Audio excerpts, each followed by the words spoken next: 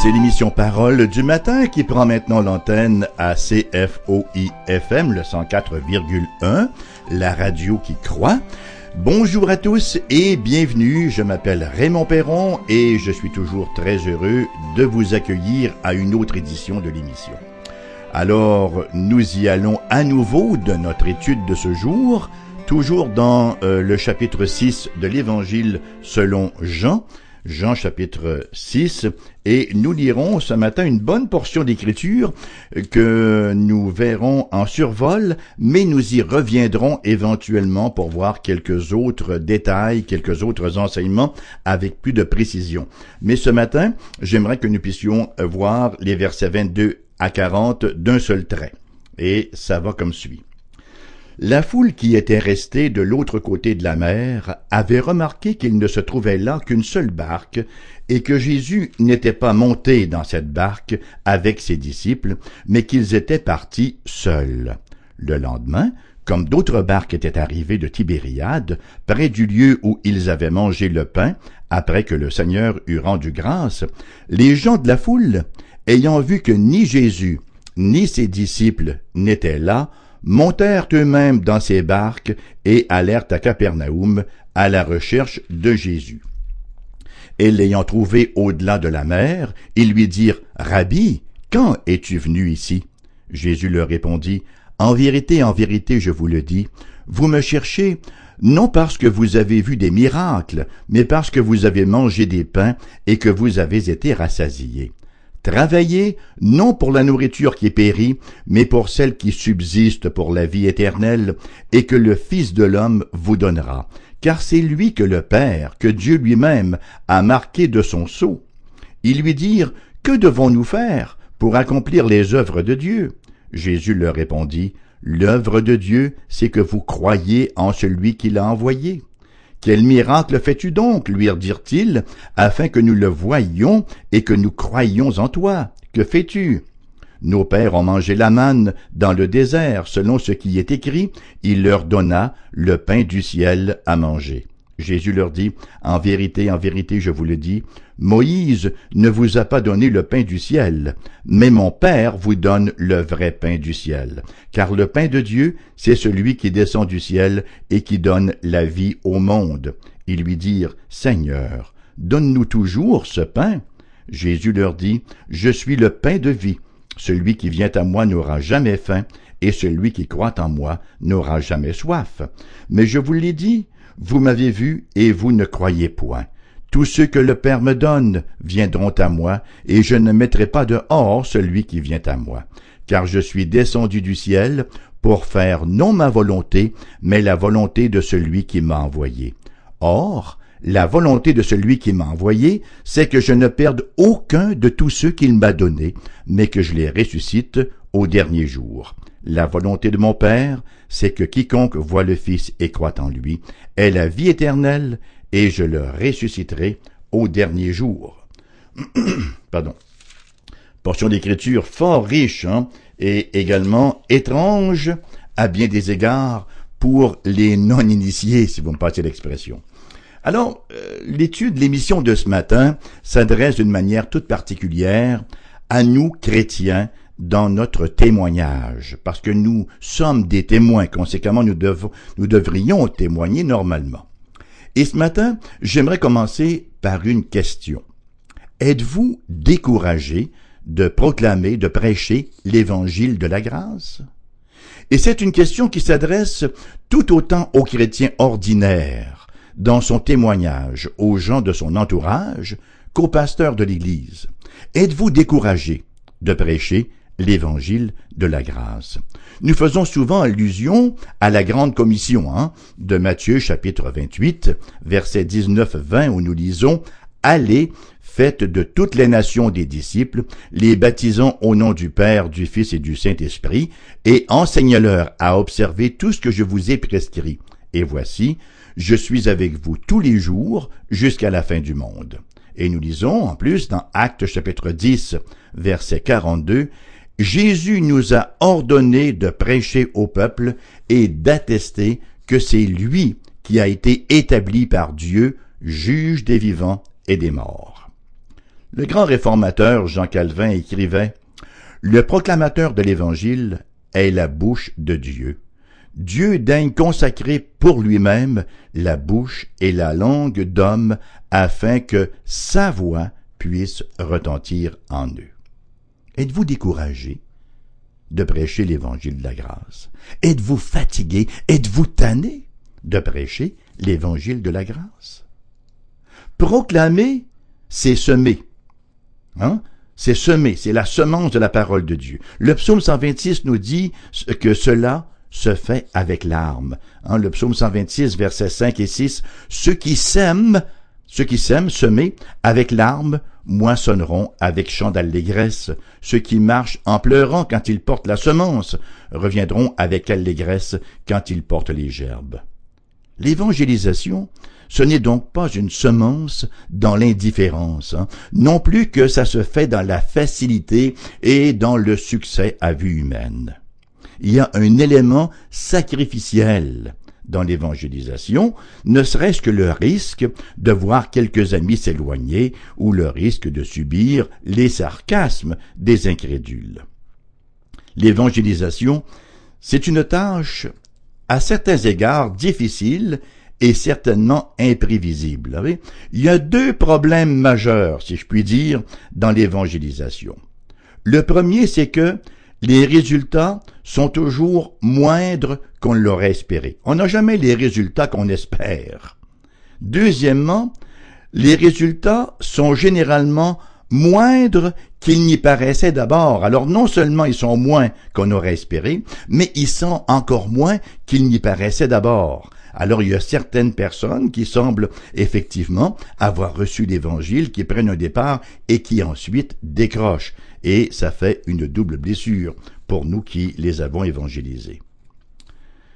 Nous avons besoin de garder à l'esprit cette parabole que le Christ nous enseigne dans Matthieu chapitre 13, versets 6 à 9. Il leur parla en parabole sur beaucoup de choses et il dit « Un semeur sortit pour semer. Comme il semait, une partie de la semence tomba le long du chemin. Pardonnez-moi. Les oiseaux vinrent et la mangèrent. Une autre partie tombèrent dans les endroits pierreux où elle n'avait pas beaucoup de terre. Elle leva aussitôt parce qu'elle ne trouva pas un sol profond, mais quand le soleil parut, elle fut brûlée et sécha, faute de racines. Une autre partie tomba parmi les épines. Les épines montèrent et l'étouffèrent. Une autre partie tomba dans la bonne terre. Elle donna du fruit, un grain 100, un autre 60, un autre 30. Que celui qui a des oreilles pour entendre, entende. C'est quelque chose qui peut tendre à nous décourager.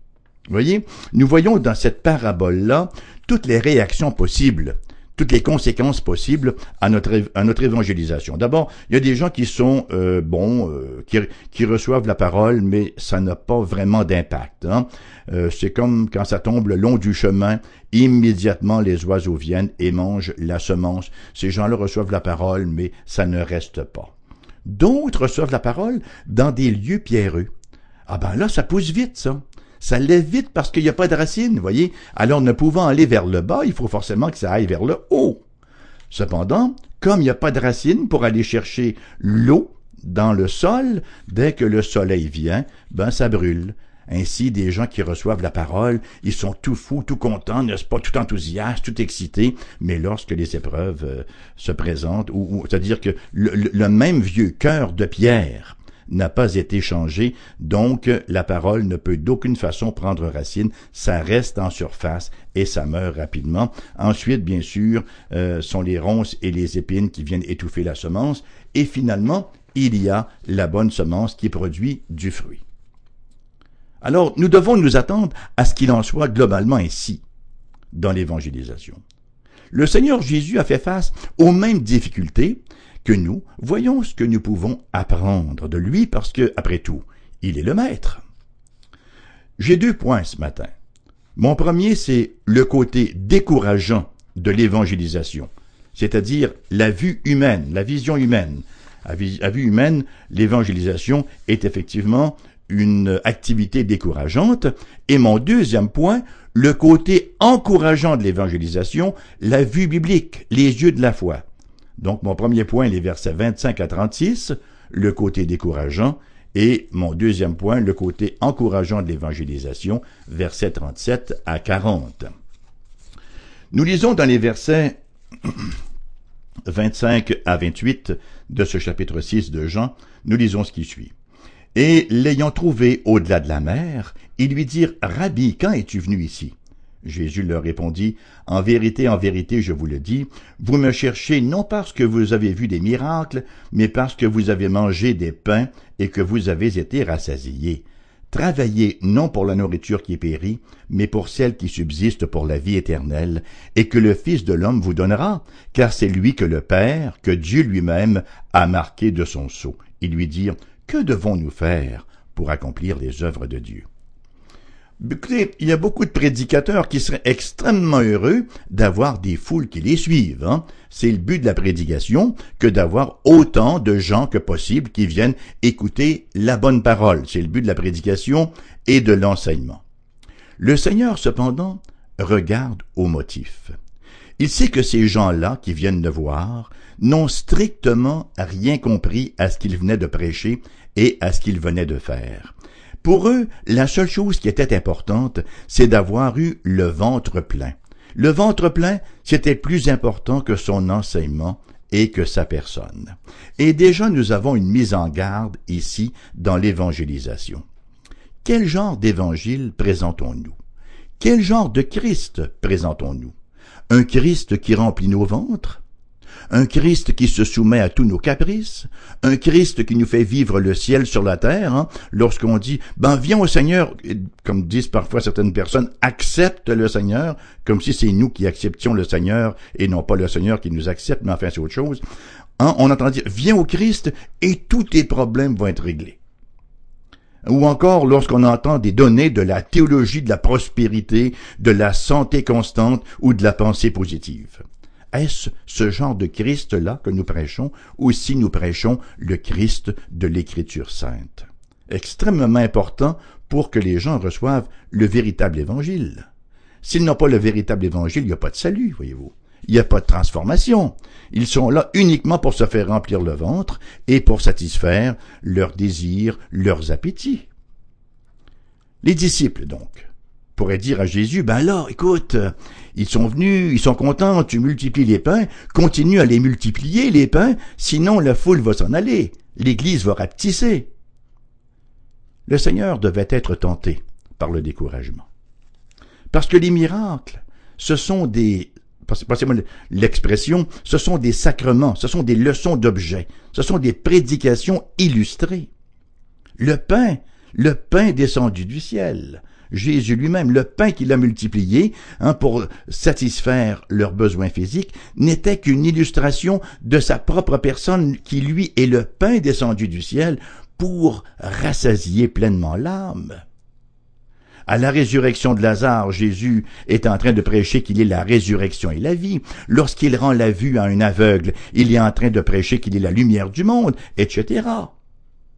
Ces gens qui n'ont rien compris, est-ce à dire que son enseignement, sa prédication a été complètement vaine? Le Seigneur leur dit de chercher une nourriture au-delà de celle qui nourrit la chair. Voyons à quel point la situation est désolante. Au départ, le verset 28 semble contenir un petit rayon de lumière, mais encore une fois, c'est plus apparent que réel. Ils lui dirent, « Que devons-nous faire pour faire les œuvres de Dieu? » Jésus leur répondit, « L'œuvre de Dieu, c'est que vous croyez en celui qui m'a envoyé. » Voyez, ils ont encore cette mentalité, cette conception qu'ils peuvent faire quelques bonnes œuvres là pour s'assurer la faveur de Dieu. Qu'ils peuvent acheter la bonté de Dieu, la paix de Dieu, le salut de Dieu avec quelques petits biscuits d'œuvres qu'ils feraient ici-bas. Et il pose une autre question, au verset 30 et 31, où il nous est dit « Quel miracle fais-tu donc ?» lui dirent-ils, « afin que nous le voyions et que nous croyions en toi. Que fais-tu? Nos pères ont mangé la manne dans le désert. Selon ce qui est écrit, il leur donna le pain à manger du ciel. » Non mais, quelle arrogance! Quelle impudence! Ils n'ont aucune considération pour le miracle de la multiplication des pains. Pourtant, le fait qu'ils aient traversé le lac démontre qu'ils y attachaient de l'importance. Voyez-vous, quand ça touche leur ventre, ils sont prêts à tout pour le suivre. Ils vont traverser mer et monde pour le suivre. Christ devait être fort découragé. Et quand on lit plus loin, on note que ça ne s'améliore pas. Versets 32 à 36, Jésus leur dit, en vérité, je vous le dis, Moïse ne vous a pas donné le pain du ciel, mais mon Père vous donne le vrai pain du ciel, car le pain de Dieu, c'est celui qui descend du ciel et qui donne la vie au monde. Ils lui dirent, Seigneur, donne-nous toujours ce pain. Jésus leur dit, je suis le pain de vie.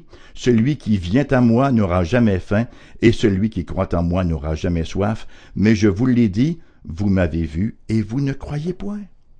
Jésus explique clairement qu'il est le pain pour l'âme humaine. Si le verset 34 en paraissait prometteur, là, ça se détériore. Ils lui disent, donne-nous toujours de ce pain. Ce qu'ils veulent finalement, c'est une espèce de Jésus cantine mobile. Une cantine mobile qui va leur multiplier le pain, qui va leur rendre la vie facile au quotidien, mais ils n'ont aucune conscience de leurs besoins spirituels fondamentaux. Jésus leur dit, vous m'avez vu et vous ne croyez point. Je crois qu'à ce stade-ci, il vaut la peine que nous prenions la pause pour se poser quelques questions. Peut-on rendre l'Évangile plus attrayant que le Christ lui-même l'a fait? Plus encore, le Christ devait être au désespoir. Nous, quand nous rencontrons ce genre d'opposition, on se dit, nous ne sommes que de pauvres humains. Mais lui, il est le Dieu fait homme. S'il ne peut rien faire, il y a des questions à se poser. Y a-t-il encore de l'espoir avec des gens comme cela? Est-ce qu'on n'est pas prêt à tout abdiquer, à tout abandonner? Le Seigneur répond à cette question-là. Excusez-moi, et c'est le côté encourageant de l'évangélisation, et c'est mon deuxième point. Là, nous voyons la vue biblique, la perception biblique dans les versets 37 à 40.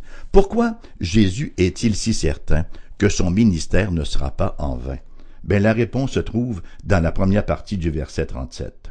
Jésus dit, « Tous ceux que le Père me donne viendront à moi, et je ne mettrai pas dehors celui qui vient à moi. » Voyez-vous, le Dieu qui a promis au Seigneur Jésus des frères en nombre tel qu'ils ne pourraient se compter, il est fidèle à sa parole. La réponse à la méchanceté de la nature humaine, la réponse à la dureté du cœur humain, à la dépravation, n'est pas dans l'éloquence, n'est pas dans le côté attrayant, pas plus que dans les miracles. La réponse est en Dieu, un Dieu souverain, un Dieu tout-puissant. Tous ceux que le Père me donne viendront à moi. Et ce n'est pas une expérience isolée ici. Nous lisons dans Matthieu 11, versets 25 à 30, où le Christ parle au Père et aux hommes, nous lisons ce qui suit. En ce temps-là, Jésus prit la parole et dit, « Je te loue, Père, Seigneur du ciel et de la terre, de ce que tu as caché ces choses aux sages et aux intelligents, et de ce que tu les as révélées aux enfants. Oui, Père, je te loue de ce que tu l'as voulu ainsi. Toutes choses m'ont été données par mon Père, et personne ne connaît le Fils, si ce n'est le Père. Personne non plus ne connaît le Père, si ce n'est le Fils, et celui à qui le Fils veut le révéler. Venez à moi, vous tous qui êtes fatigués et chargés, et je vous donnerai du repos. Prenez mon joug sur vous, et recevez mes instructions, car je suis doux et humble de cœur, et vous trouverez le repos pour vos âmes, car mon joug est doux, et mon fardeau est léger. » Si nous regardons les versets 25 et 26, en ce temps-là, Jésus prit la parole et dit, « Je te loue, Père du ciel et de la terre, de ce que tu as caché ces choses aux sages et aux intelligents, et de ce que tu les as révélées aux enfants. Oui, Père, je te loue de ce que tu l'as voulu ainsi. » Le Père contrôle la révélation de sa vérité. Il peut décider de la cacher aux pseudo-sages de ce monde et de la révéler aux pseudo-petits de ce monde. Sur quelle base? Sur la seule base de son bon plaisir.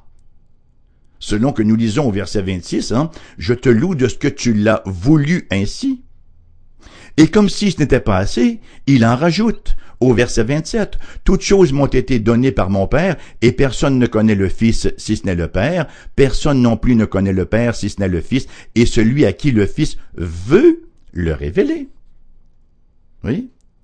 Au verset 21 à 24, les versets qui précèdent cette portion que nous avons lue dans Matthieu 11, nous lisons « Malheur à toi, Chorazine, malheur à toi, Bethsaïda, car si les miracles qui ont été faits au milieu de vous avaient été faits dans Tyr et dans Sidon, il y a longtemps qu'elles se seraient repenties en prenant le sac et la cendre. C'est pourquoi je vous le dis, au jour du jugement, Tyr et Sidon seront traités moins rigoureusement que vous. Et toi, Capernaum, seras-tu élevé jusqu'au ciel? Non, tu seras baissé jusqu'au séjour des morts. Car si les miracles qui y ont été faits au milieu de toi avaient été faits dans Sodome, elles subsisteraient encore aujourd'hui. C'est pourquoi je vous le dis, au jour du jugement, le pays de Sodome sera traité moins rigoureusement que toi. Pourquoi est-ce que Jésus n'a pas fait ces miracles-là dans ces endroits-là s'il savait que ces gens-là se seraient repentis? La raison est simple. Jésus ne doit rien à personne. Sa révélation n'est pas un dû, c'est une grâce. Est-ce que cela vient tuer l'évangélisation? Absolument pas. Cela donne un sens à l'évangélisation. La puissance des versets 25 à 27, c'est que elle est exercée pour rendre efficace l'invitation que nous lançons dans les versets 28 à 30. Et c'est ce qui est excitant. Je ne sais jamais quand je vais rencontrer quelqu'un que le Père attire, quelqu'un que le Père a donné au Christ et qui va répondre à mon témoignage ou à ma prédication. Et nous avons d'autres exemples de cela. Dans Matthieu, dans les versets 19, pas la parabole, mais le récit du jeune homme riche. Ce jeune homme qui vient à Jésus et qui dit, bon, j'ai respecté les commandements, j'ai observé les commandements, comment puis-je être certain que j'ai la vie éternelle? Et qu'est-ce que Jésus fait? En termes contemporains, Jésus le manque complètement. Tout ce que Jésus avait à faire, c'était de lui donner quelques paroles d'encouragement, de lui faire signer la carte d'acceptation, et voilà, c'était tout. Mais non! Il lui dit, tu as gardé les commandements, t'as bien fait. En fait, il veut lui montrer que c'est impossible pour les pauvres pécheurs que nous sommes d'observer correctement les commandements. Jésus voit son attachement à ses richesses. Il voit que ses richesses prennent la place de Dieu. Il lui dit, vends tout ce que tu as et donne-le aux pauvres. Diriez-vous cela à quelqu'un qui semble être en recherche? Est-ce que c'est un nouveau modèle d'évangélisation? Jésus n'aurait jamais été accepté par plusieurs dénominations évangéliques contemporaines. Le Christ semble infiniment plus soucieux d'éviter les fausses professions de foi que de générer une décision et, comme on dit souvent dans les séminaires d'évangélisation, « to close the deal », comme on entend aujourd'hui. Nous avons un autre exemple dans Luc chapitre 14, versets 25 à 27 et verset 33, où il nous est dit « De grandes foules faisaient route avec Jésus. Il se retourna et leur dit, « Si quelqu'un vient à moi sans me préférer à son père, à sa mère, à sa femme, à ses enfants, à ses frères et à ses sœurs, et même à sa propre vie, il ne peut être mon disciple. Et quiconque ne porte pas sa croix et ne me suit pas, ne peut être mon disciple. Ainsi donc, quiconque d'entre vous ne renonce pas à tout ce qu'il possède, ne peut être mon disciple. » On est très très loin de l'évangile de la prospérité et de la santé éternelle.